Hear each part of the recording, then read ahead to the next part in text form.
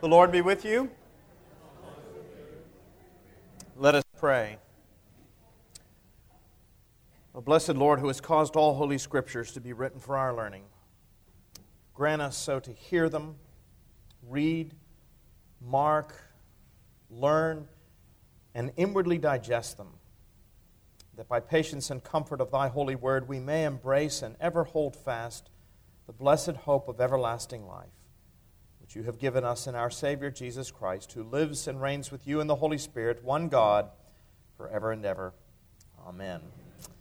Well, we took a break last week as Bishop Michael Nazarali was with us, but today we will resume our study of the Sermon on the Mount. Again, let me encourage you to bring your Bibles to this class and to church. I'm not going to do what Al Phillips does, and that is promise you $1 if you bring it, because I'll be broke, but nevertheless, I can assure you there will be stars in your crown if you do bring your Bibles to this class. So let me encourage you to do that. Again, just a reminder, if you're joining us for the first time, I'm reading from the English Standard Version of the Bible, but whatever translation you want to use will be perfectly fine. Sometimes even a difference in translations can illuminate the text from time to time, and we may even see that over the course of the next several weeks. Well, at any rate, today we are in Matthew chapter 5, and we're going to pick up in the Sermon on the Mount at verse 13. So if you have your Bibles, you can open up to Matthew 5:13, where Jesus says this, "You are the salt of the earth, but if salt has lost its taste, how shall its saltiness be restored? It is no longer good for anything except to be thrown out and trampled under people's feet. You are the light of the world. A city set on a hill cannot be hidden. Nor do people light a lamp and put it under a basket, but on a stand, and it gives light to all in the house. In the same way, let your light shine before others, so that they may see your good works and give glory to your Father who is in heaven." We said when we first started this study of the Sermon on the Mount that it's important to remember that everything that Jesus is saying here in Matthew chapter 5, at least in this first part of Matthew chapter 5, is intended to be descriptive, not prescriptive.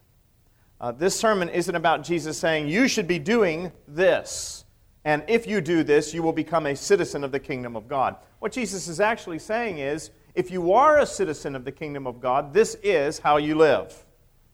So this is a picture of what it looks like to live in a kingdom way in a fallen world. This is what a citizen, a subject of the King of Kings, really looks like. So if you're a Christian, you can take what Jesus says here in the first part of the Sermon on the Mount and compare your own life to it. So it can be a means of determining if in fact you are walking with the Lord, but it is really intended to be a picture, a description of what a person who is doing that already looks like. And what does a citizen of the kingdom of God look like? Well, Jesus has told us very clearly here in those 8 Beatitudes. He said a citizen of the kingdom of God is one who is poor in spirit. And we took a look at what that meant. To be poor in spirit doesn't mean to be poor physically. Those of you who are at the 8 o'clock service, you heard Mark Bouton talk a little bit about this. Poverty is not a virtue. It's an economic state. So when Jesus talks about being poor in spirit, He's not talking about our bank account. Jesus is talking about our attitude in terms of ourselves. How do we regard ourselves? To be poor in spirit is to say and to mean those words, I am not worthy so much as to what? Gather up the crumbs under thy table. That's what it means to be poor in spirit. A citizen of the kingdom of God recognizes that in terms of their relationship with God, they are not worthy so much as to gather up the crumbs under His table. That's the first mark Jesus said of a citizen of the kingdom of God. The second mark, He says, is that a citizen of the kingdom of God mourns. Mourns what? Well, we said there are many things in life that we can mourn. There are disappointments. There's the loss of a loved one. There are missed opportunities. There are all sorts of things that you and I can mourn over. And many of us do. I've known people who've spent their whole lives mourning over missed opportunities. But when Jesus talks about mourning here, that's not what He's talking about. We have to remember that with Christ, all things are made new. The past is the past. The slate is wiped clean. When Jesus talks about mourning here, he's talking about mourning what? Mourning our sins. You'll see that one beatitude flows to the next. So if you are poor in spirit and you recognize that you're not worthy so much as to gather up the crumbs under his table, then you will automatically mourn the sin in your life. Let me see a show of hands this morning. How many sinners do we have out there today? Oh, I'm glad to see. And then I'm in good company. But it's one thing to acknowledge that we're a sinner. It's another thing to mourn it. This is why, as you've heard me say many times before already, I love the Rite One confession of sin. We acknowledge and bewail. It's one thing to acknowledge that you're a sinner. It's another thing to bewail. It's one thing to be sorry that you did it. It's another thing to truly mourn these things. So Jesus said a mark of the citizen of the kingdom of God is that they mourn. A mark of the citizen of the kingdom of God, he says, is that they are meek. He said, the meek shall inherit the earth. Well, that's not what we're taught in our day and age. We're taught that the strong inherit the earth. When we hear that word meek, we automatically think weak. But that's not what Jesus is talking about. Jesus is talking about gentleness. A meek person doesn't feel that they have to somehow bring about retribution. A meek person is someone who trusts to God to vindicate. Jesus goes on, a citizen of the kingdom of God is one who hungers and thirsts for righteousness.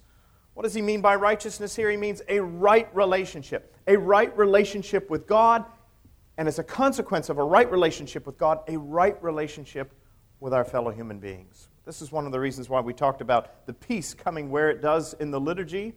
It always comes after the confession of sin. Once we have peace with God, that automatically means we should have peace with one another.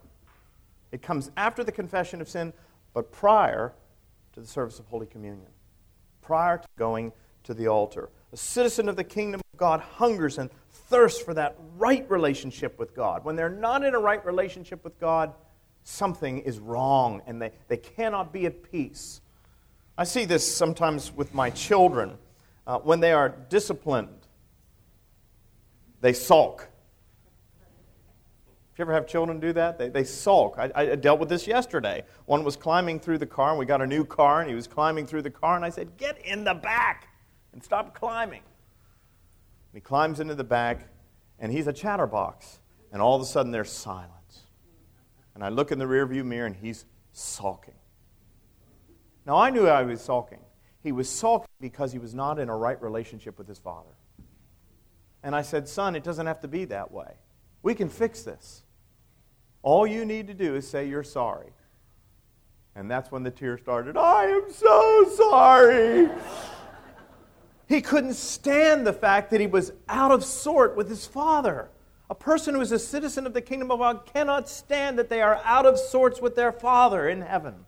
They hunger and they thirst for that right relationship with God and for a right relationship with others. Citizen of the kingdom of God is merciful. We said that mercy is grace in action. It is relieving the consequences of sin in the lives of others. It's what we saw in that parable of the Good Samaritan. He went out, and at great cost to himself, he alleviated the suffering of that man beaten by the side of the road. Jesus said, a citizen of the kingdom of God, a subject of the King of Kings, is merciful. Merciful. Citizen of the kingdom of God is pure in heart. Doesn't mean perfect here. To be pure in heart means you don't have a divided heart. So many of us have divided hearts, but a citizen of the kingdom of God has no divided heart.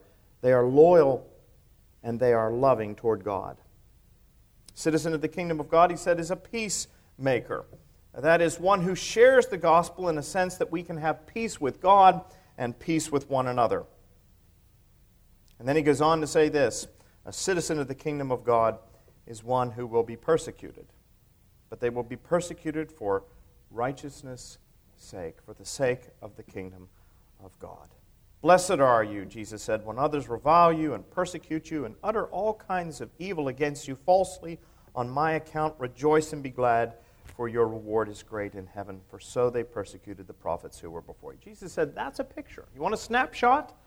You've heard the expression, a picture's worth 1,000 words. Jesus said, if you want a picture of the citizen of the kingdom of God, what it looks like to really be a Christian, if you want to know if you are walking with the Lord, take a look at your life side by side with what you see there in those 8 Beatitudes. That's a picture. That's a citizen of the kingdom of God.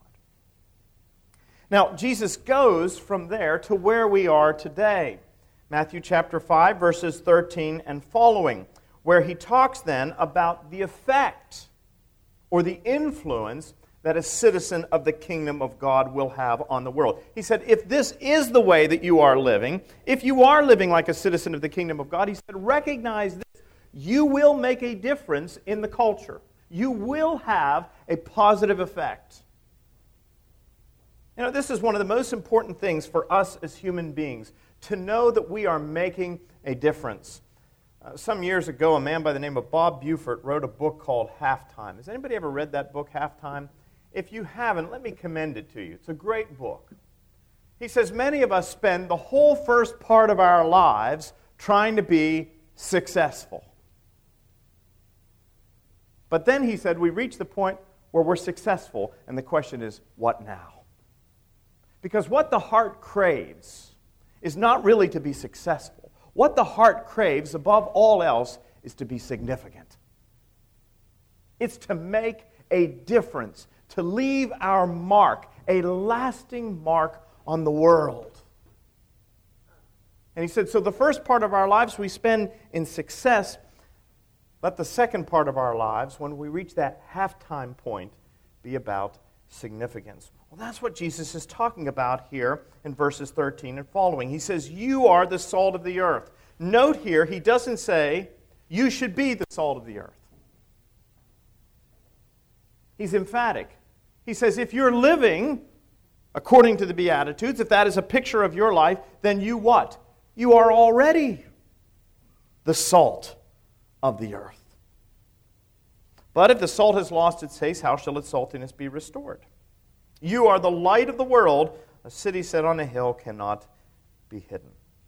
What does Jesus mean when he talks about us being the salt of the earth and the light of the world? Well, if you were here for my very first sermon at St. Philip's, when I first got here back in the spring, you know that I preached on this very text. So some of this you have already heard, but there'll be a little bit extra in here. And I want to pause, if we have the time at the end, and just get some feedback from you. It's not often that you'll get an opportunity to ask questions, because I normally have more material than I can cover in time, but hopefully today we'll give you a little bit of time, and if not today, then the next time, to ask any questions that you may have about this. When Jesus said, you are the salt of the earth, what does he mean? Well, you have to remember that in the first century, salt's primary purpose was to be a preservative. In the first century, there was no refrigeration. They did not have ice. This was a Mediterranean culture, of course. Things had a tendency to spoil. And so salt was used primarily as a preservative. It was rubbed into meat to help stem the tide of putrefaction and decay. So when Jesus says to us, you are the salt of the earth, if you're living this way, you will be the salt of the earth, what he is telling us is two things. First of all, he's telling us that this world of ours, the earth as it is in a state of decay. It is going rotten. Now, that is not a popular message today. Because what's the old song say? You have to accentuate the positive, eliminate the negative, and don't mess with Mr. In Between. So the idea is we want to have a positive mental attitude. We want to believe positively about people, positively about the world. But the Scripture is very clear. This world of ours, though it was made good, has gone bad. It is in the process of spoiling, and you don't have to look far to see it. Keep your finger there in Matthew and just flip for a moment over to 2 Timothy.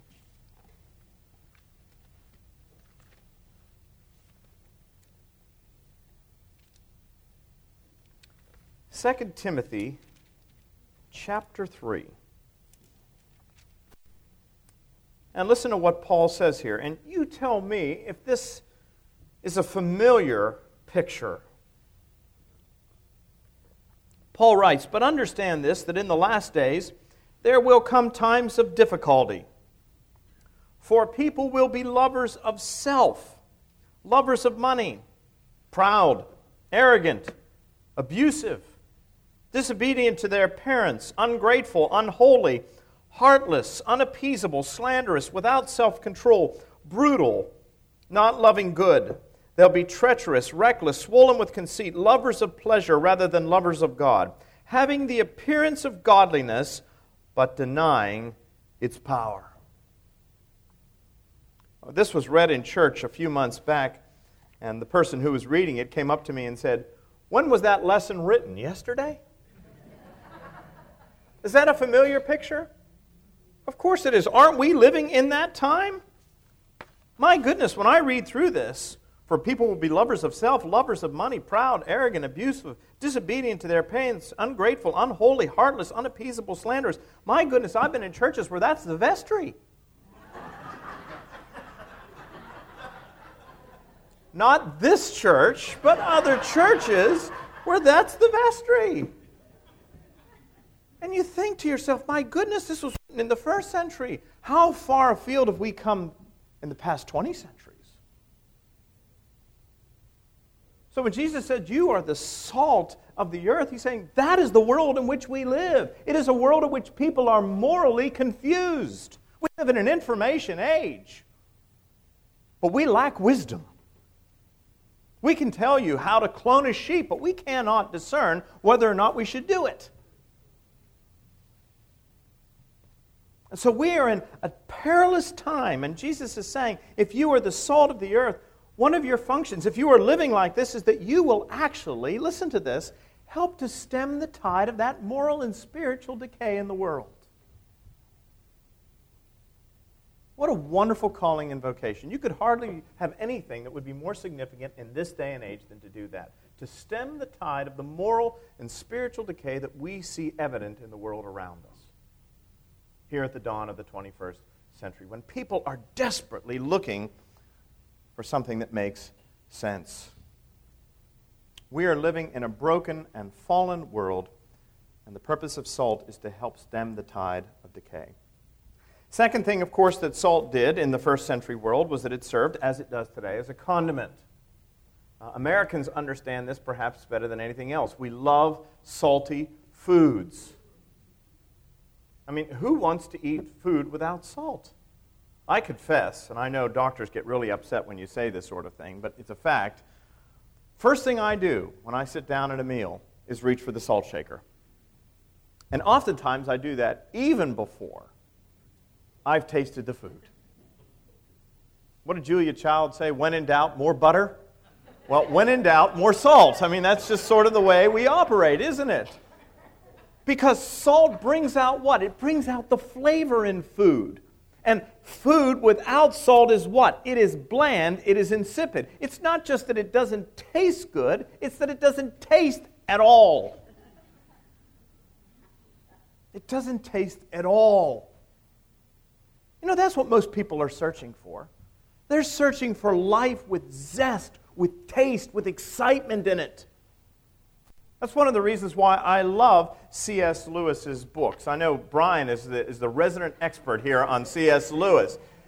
But it's that last scene in the last battle where the children think that they have, they're going to be sent back into what? The Shadowlands, back into what we call the real world. That they're going to have to leave Narnia. They're going to have to leave Aslan. And Brian, what does he say?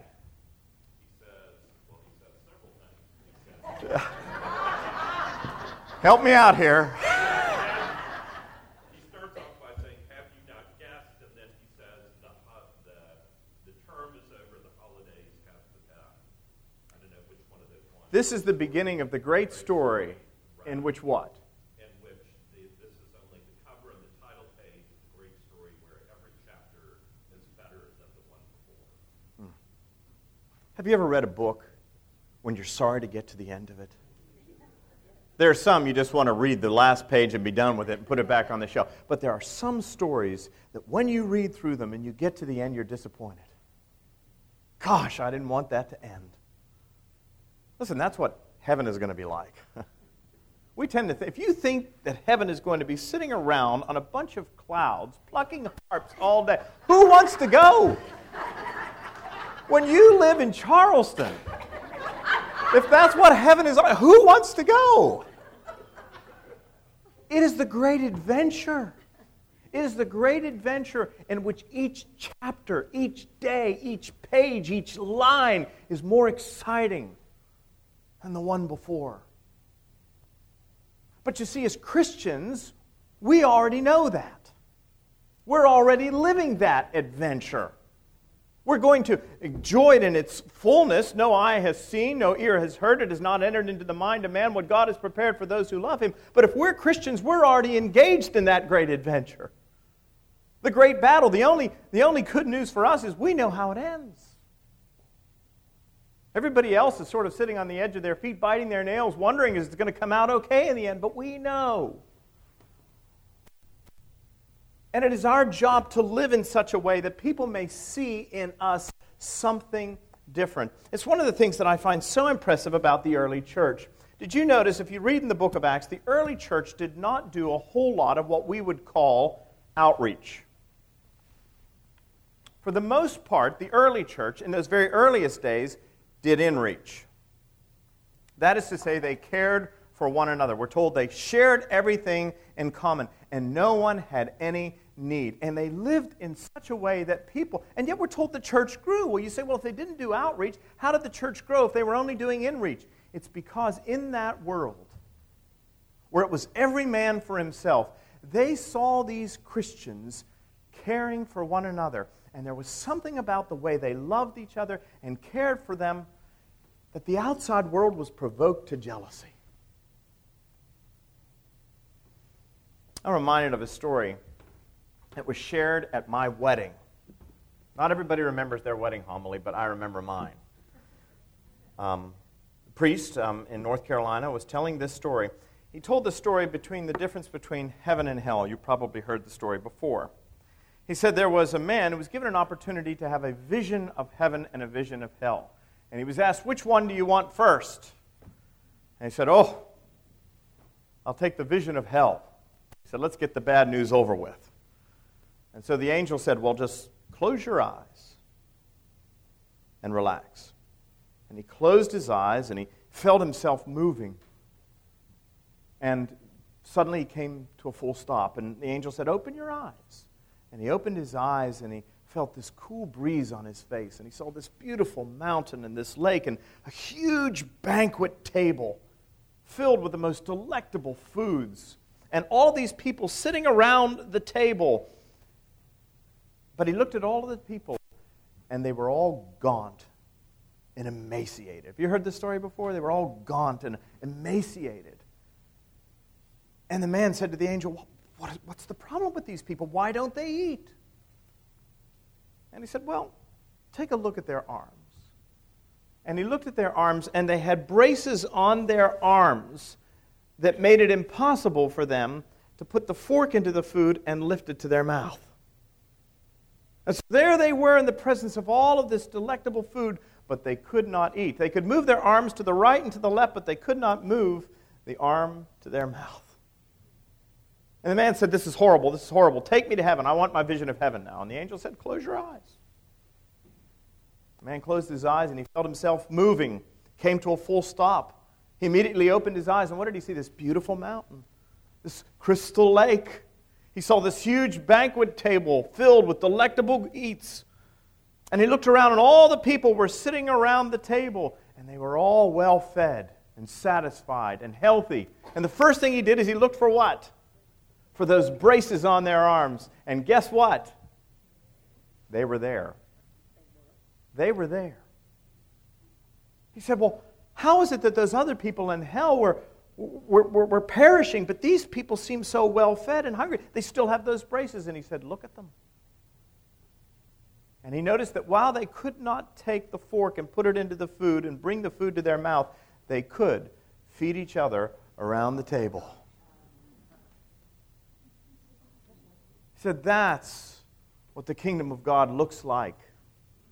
It's not us trying to feed ourselves. It is us feeding one another. and finding ourselves well satisfied. My goodness, if we were to do that, if the people of St. Philip's were to care for each other in such a way, like that nobody in our congregation was in need, physically, emotionally, spiritually, we would not be able to contain the number of people who would want to join this congregation. We would not be able to contain the number of people who would be trying to get into the doors. See, that's how you live with zest. That's how you bring out the flavor in life, the tang in life, and people say, whatever it is that they've got, I want it. And they reach for the salt. They reach for the salt. When Jesus says, you are the salt of the earth, this is part of what he means. We are to bring out the flavor in life. Salt has another value, though. Salt has a medicinal value. Now, you've all heard the expression, don't rub salt in wounds. But actually, in the ancient world, the reason why that expression came up is because that is precisely what they did. They would rub salt in wounds, and it's painful, but salt actually serves as an antiseptic. Try it sometime. If you ever scrape your leg and you go swimming in the ocean, you will discover that the salt water does what? It facilitates the healing process. One of the old home remedies is when you have a sore throat, what do? You gargle with salt water. Some people gargle with vodka. I suppose that works as well, but the old home remedy was what? You gargle with salt water, and it facilitates the healing process. When Jesus says, you are the salt of the earth, he says, if you are living, as we see in the Beatitudes, he said, you will be a people who have a preserving effect on a broken and fallen world. How many of you are deeply concerned about the culture out there? How many of you are deeply concerned about your country and the future of the country and the context in which your children and grandchildren are growing? And you want to know what can be done about it? Well, you can be the salt of the earth. That is what you are called to be. As the salt of the earth, you can bring out the zest, the tang in food. People are looking for something to bring flavor to life. And most of them spend their whole lives going from one thing to the next. I'm reminded of that fellow who's the president of Virgin, the Virgin Company, Virgin Atlantic Airlines, Virgin Records. What's his name? Branson. I saw a biography of him one time just on one of the television stations. And it was just talking about this was a man who was constantly looking for the next exciting thing. He was always looking. He had done so much that he was always looking for the next thing, the next exciting thing. Nothing would satisfy. You know, salt makes a person thirsty. Did you ever notice that? We should be making people thirsty. Thirsty for what we have. That's part of what it means to be the salt of the earth. But it also has this medicinal effect. It can help heal wounds. That's what we should be doing, healing the wounds of the nations. Here's a fourth thing about salt that's interesting. I don't know if Jesus had this in mind, but it was certainly true in the first century. Salt was common. We're not talking, Jesus never says here, you are the uranium of the earth. He never says you're the oil of the earth, or the gold of the earth, or the diamonds, or the silver of the earth. He says you're the salt. Salt is a common substance. It can be found anywhere and everywhere, which is a message to us that you don't have to be great. You don't have to have a Harvard degree. You don't have to have a six-figure salary. You can be whoever you are, but if you are living, as we see there in the Beatitudes, in that first section of the Sermon on the Mount, Jesus said, you will be salt in this world. So never despair and think to yourself, well, I'm beyond my prime. I cannot be used of God. Let me tell you, you can. At any age, in any position in life, it does not matter. You can be the salt of the earth. Salt is a common substance. And here's the fifth thing to note about salt. It's invisible. It's invisible when it gets rubbed into the meat. Did you ever notice that? You rub it into meat. Some of you have heard of salt pork. You've heard of Virginia cured ham. When you rub the salt in, it disappears. And sometimes being salt, being Christians in the world can be a painful thing. Jesus said, you will be persecuted. He didn't say, in this world you may have trouble. It's likely you'll have trouble. He said, in this life you will have trouble. But he said, be of good cheer, for I have what? I've overcome the world. So be aware of the fact you will face persecution. We'll talk about that in just a moment. You will face it. But the wonderful thing about salt is, even when it disappears, you can still taste it. You can still see its effect. You can still feel its influence. How many of you would like to know that when you're dead and gone to glory, the effect of your life is still going to be felt for generations to come? Don't we all? Live in such a way that you'll be proud of what they put on your tombstone. Now, many of us say, I know what I want put on my tombstone. I'm going to write it down, and I'm going to make sure she puts it on there. Let me tell you something. You'll never know. She may tell you, I got it, honey. But then when you're gone, she may think to herself, the truth will out. Live in such a way that you will not be embarrassed by what they put on your tombstone. Jesus said, you are the salt of the earth.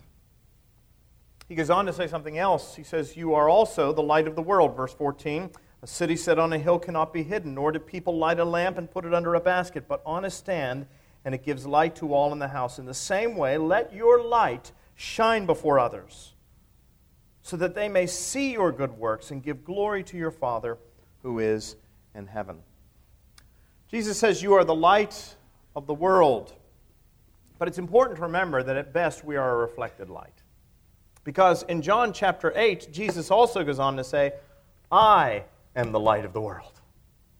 And he is the true light. He said the true light that was coming into the world was to banish the darkness. So Jesus is the true light. We are a light, but ours is a reflected light. Whatever light, whatever illumination we may bring to the world, it is reflected. It is like the light of the moon. But it is nevertheless a light. It may not be as brilliant as the light of the sun, but the moon still casts a great deal of light when it's full. So Jesus says, you are the light of the world. The first thing to remember is that it's a reflected light. Jesus is the true light. If somebody is really looking for the full light of the sun, our job is to point them to Jesus Christ. But what is the function of light? What does light do? Well, of course, the most natural thing that light does is it brings illumination. When Jesus says you are the salt of the earth, he's telling us that the world is in a state of decay. The world is in a state of going rotten. When Jesus said you are the light of the world, he is telling us, by consequence, that the world is also dark. We live in a darkened world. Jesus' world was darkened. You know, sometimes we reflect back on the ancient world with great romance, don't we? I mean, how many of you like those BBC costume dramas, those period dramas? You know, we all love Downton Abbey and all of that. Let me tell you something. Those lives and that time period were not as romantic as we tend to think. My mother used to always say, oh, I wish I'd lived at the time of Gone with the Wind. My mother's from England, so I think that's, the English just sort of think that's very romantic. Let me tell you something. I know a little bit about that time period, and I used to say to my mother, no, you don't. There was no air conditioning. Horses didn't wear diapers. You had to wear a corset. I mean, women died in childbirth. People, the average lifespan was you were an old man at 50, a real old man at 50, which means some of you are living on borrowed time. I mean, some of you are absolute medical miracles at this point, but we all recognize, don't we? We have this romantic view of the world, and Hollywood doesn't do anything to help it. We see those old movies, and we see actors like James Mason and Kirk Douglas, and even today, Russell Crowe and The Gladiator and so forth. How could the world have been dark with people like James Mason and Russell Crowe?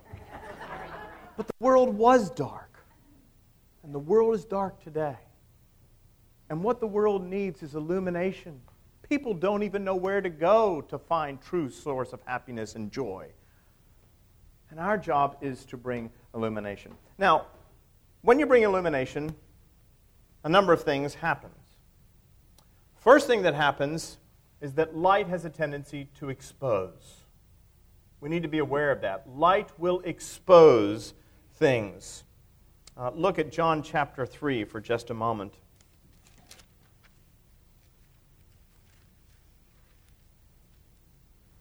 Jesus said this, and this is the judgment. The light, and he's emphatic here, the true light, the definite article, the light has come into the world. And people, what?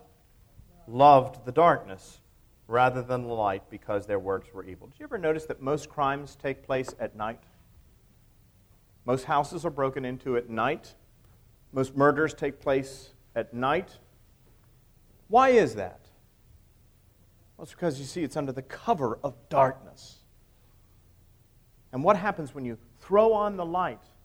The perpetrators of the crimes are exposed. They're exposed. Why is it that when you go out for a romantic dinner, you always go to a candlelit restaurant? How many of you like to go for a romantic dinner under fluorescent lights? Nobody does, and I'll tell you why.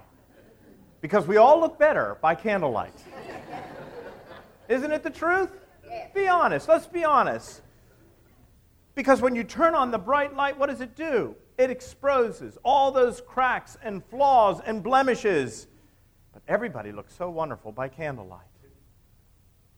When the light comes into the world, one of the things it does is it brings illumination. But that illumination brings exposure.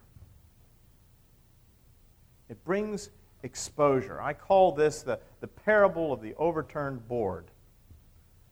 When we were kids, we would go out and in Pennsylvania, we would go snake hunting.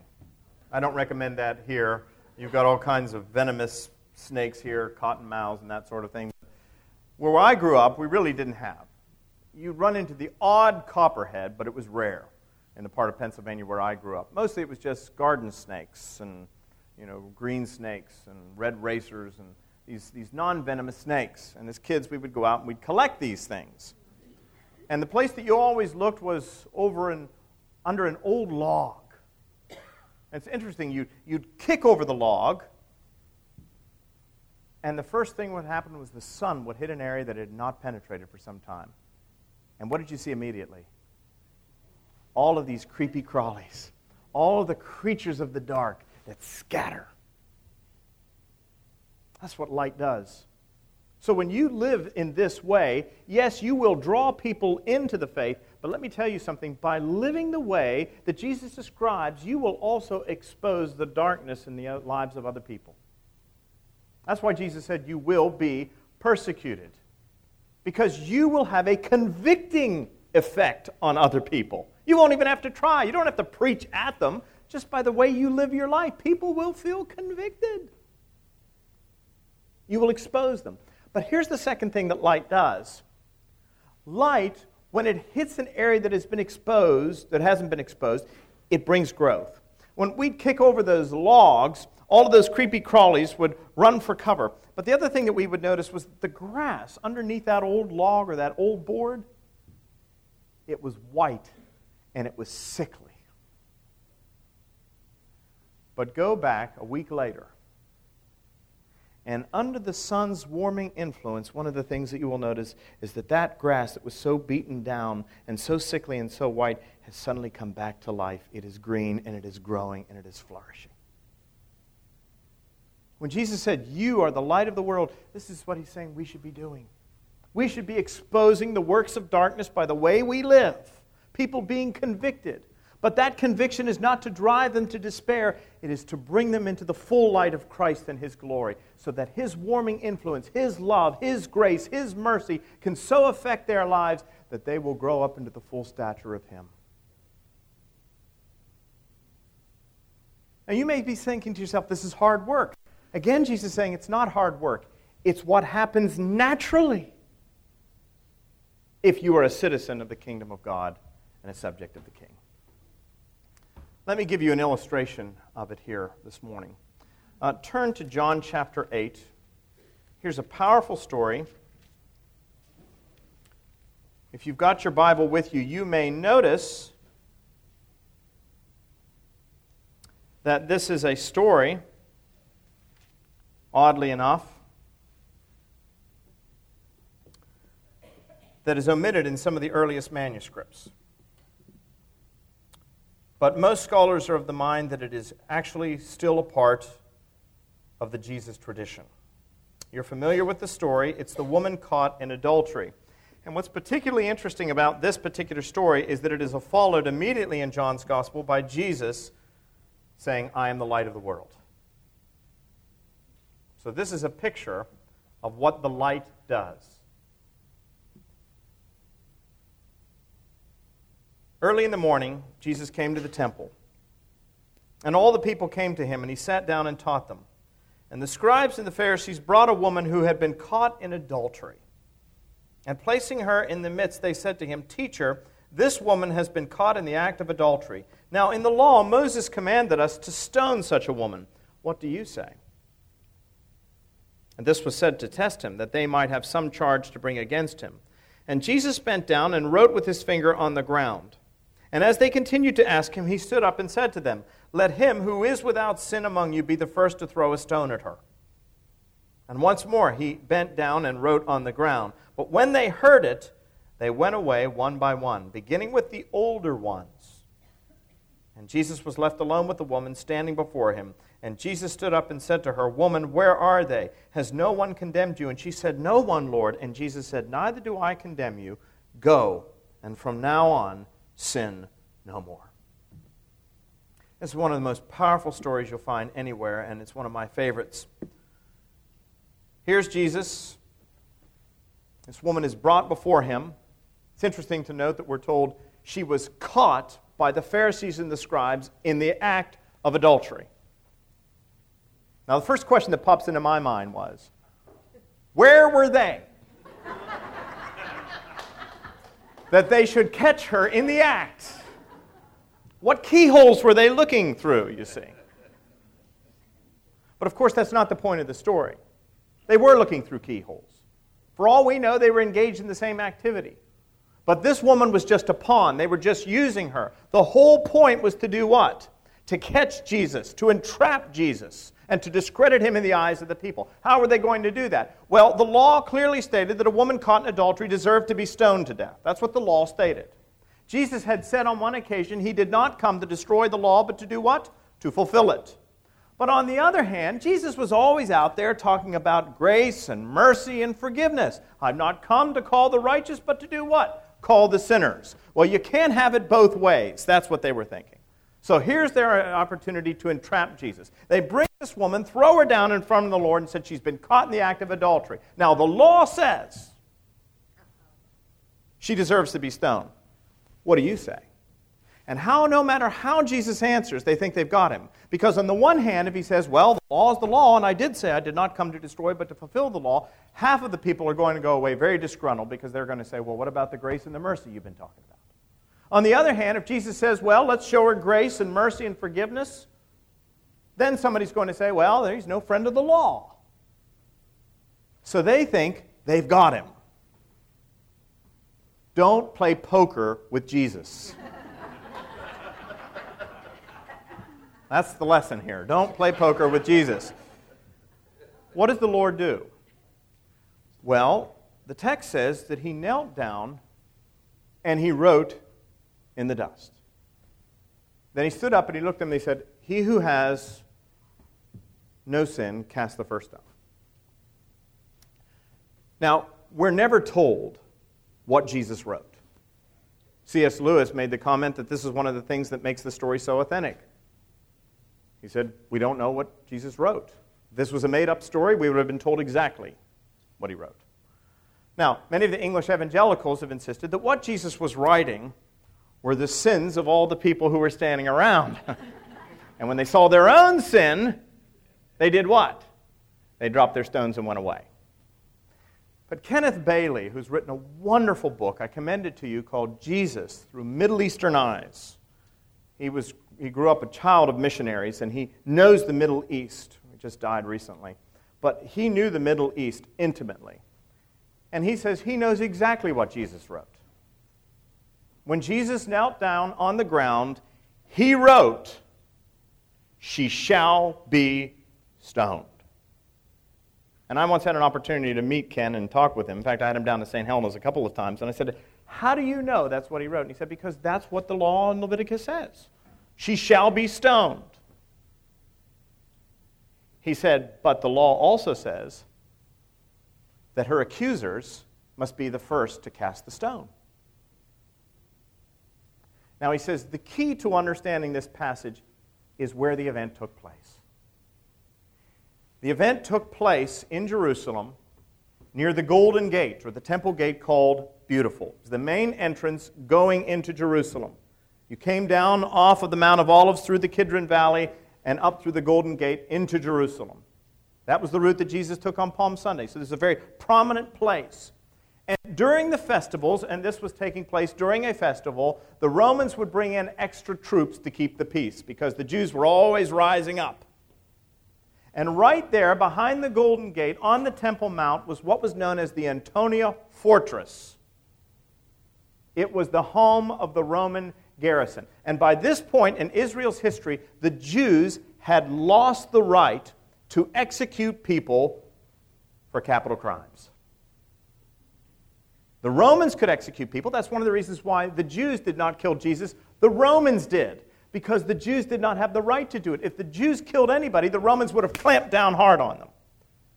So this event takes place right there in full sight of the Roman garrison. So picture this. All of these Roman soldiers up there on the parapets. And they see this man down there teaching the crowds. And they're keeping a close eye on that because they don't know what these Jews are up to. And all of a sudden they see these religious leaders coming, and they're dragging this poor woman, and they throw her down in front of Jesus. And they're watching. And Jesus knows they're watching. And so he said, all right, the law says she shall be stoned. But then he stands up and he says, I'll stand by the law. But the law also states what? Her accusers must cast the first stone. So, you've accused her. I'll uphold my end of the bargain. You uphold your end of the law. You have to cast the first stone. And they're standing there, and they look up and they can see those Roman soldiers. And they know that if they take any action, those Roman soldiers are coming down for them. And so there they are, and they look at the woman, and they look at Jesus, and they look at those Roman soldiers. And they look at the woman, and they look at Jesus, and they look at the Roman soldiers. And they look at Jesus. And they look at the Roman soldiers. And Jesus has publicly exposed them as what? As the cowards they are. And they drop their stones. And one by one, they drift away. And Jesus has publicly exposed them. The light has come into the world, and He's exposed them for what they really are, hypocrites. And this marks a turning point in the Gospel of John, because up to this point, they are ready to discredit Jesus. From this point on, He has to die. What Jesus does on this occasion is, listen to this. He steps between this woman's sin. Notice He said, go and sin no more. He didn't say what she did was right. But He steps between her sin and the righteous judgment of the law. And He willingly takes the punishment on Himself. She will go free. But as a consequence of what He's done, He will have to die. That's what Jesus Christ has done for you and for me. He steps between our sin and God's righteous judgment, and He takes that on Himself. They're exposed, you see, by the light. This woman is warmed by the light. And she goes on. And I suspect she went on to follow Jesus to her life's end. I believe that one day I'll have the opportunity to meet that woman in heaven. And so will you. That's what it means to be the light of the world. Let me ask you a question. Is that a picture of your life today? Are you the salt of the earth? Are you the light of the world? Because let me tell you, this broken, bland, dying, hurting, darkened world needs people like that. When we come back together again next week, by God's grace, I will give you an opportunity to ask questions.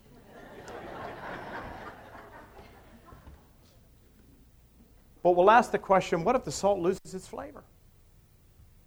What happens if we take our light and put it under a basket? And then we'll ask the question, practically speaking, on a day-to-day basis, what does it mean to be salt and light day by day? Let us pray. Heavenly Father, we give you thanks and praise that you have made us citizens of the kingdom of God. Grant that more and more we may live in such a way that we may be salt in this world, that we may help stem the tide of decay and bring out the true flavor, that we may have a medicinal effect upon this sickened world. And grant us, Lord, to live in such a way, to live out the Beatitudes, that we may be light as well, exposing the creatures of the darkness, bringing warmth and growth to those who desperately need it. Grant this, Lord, for Jesus' sake. Amen.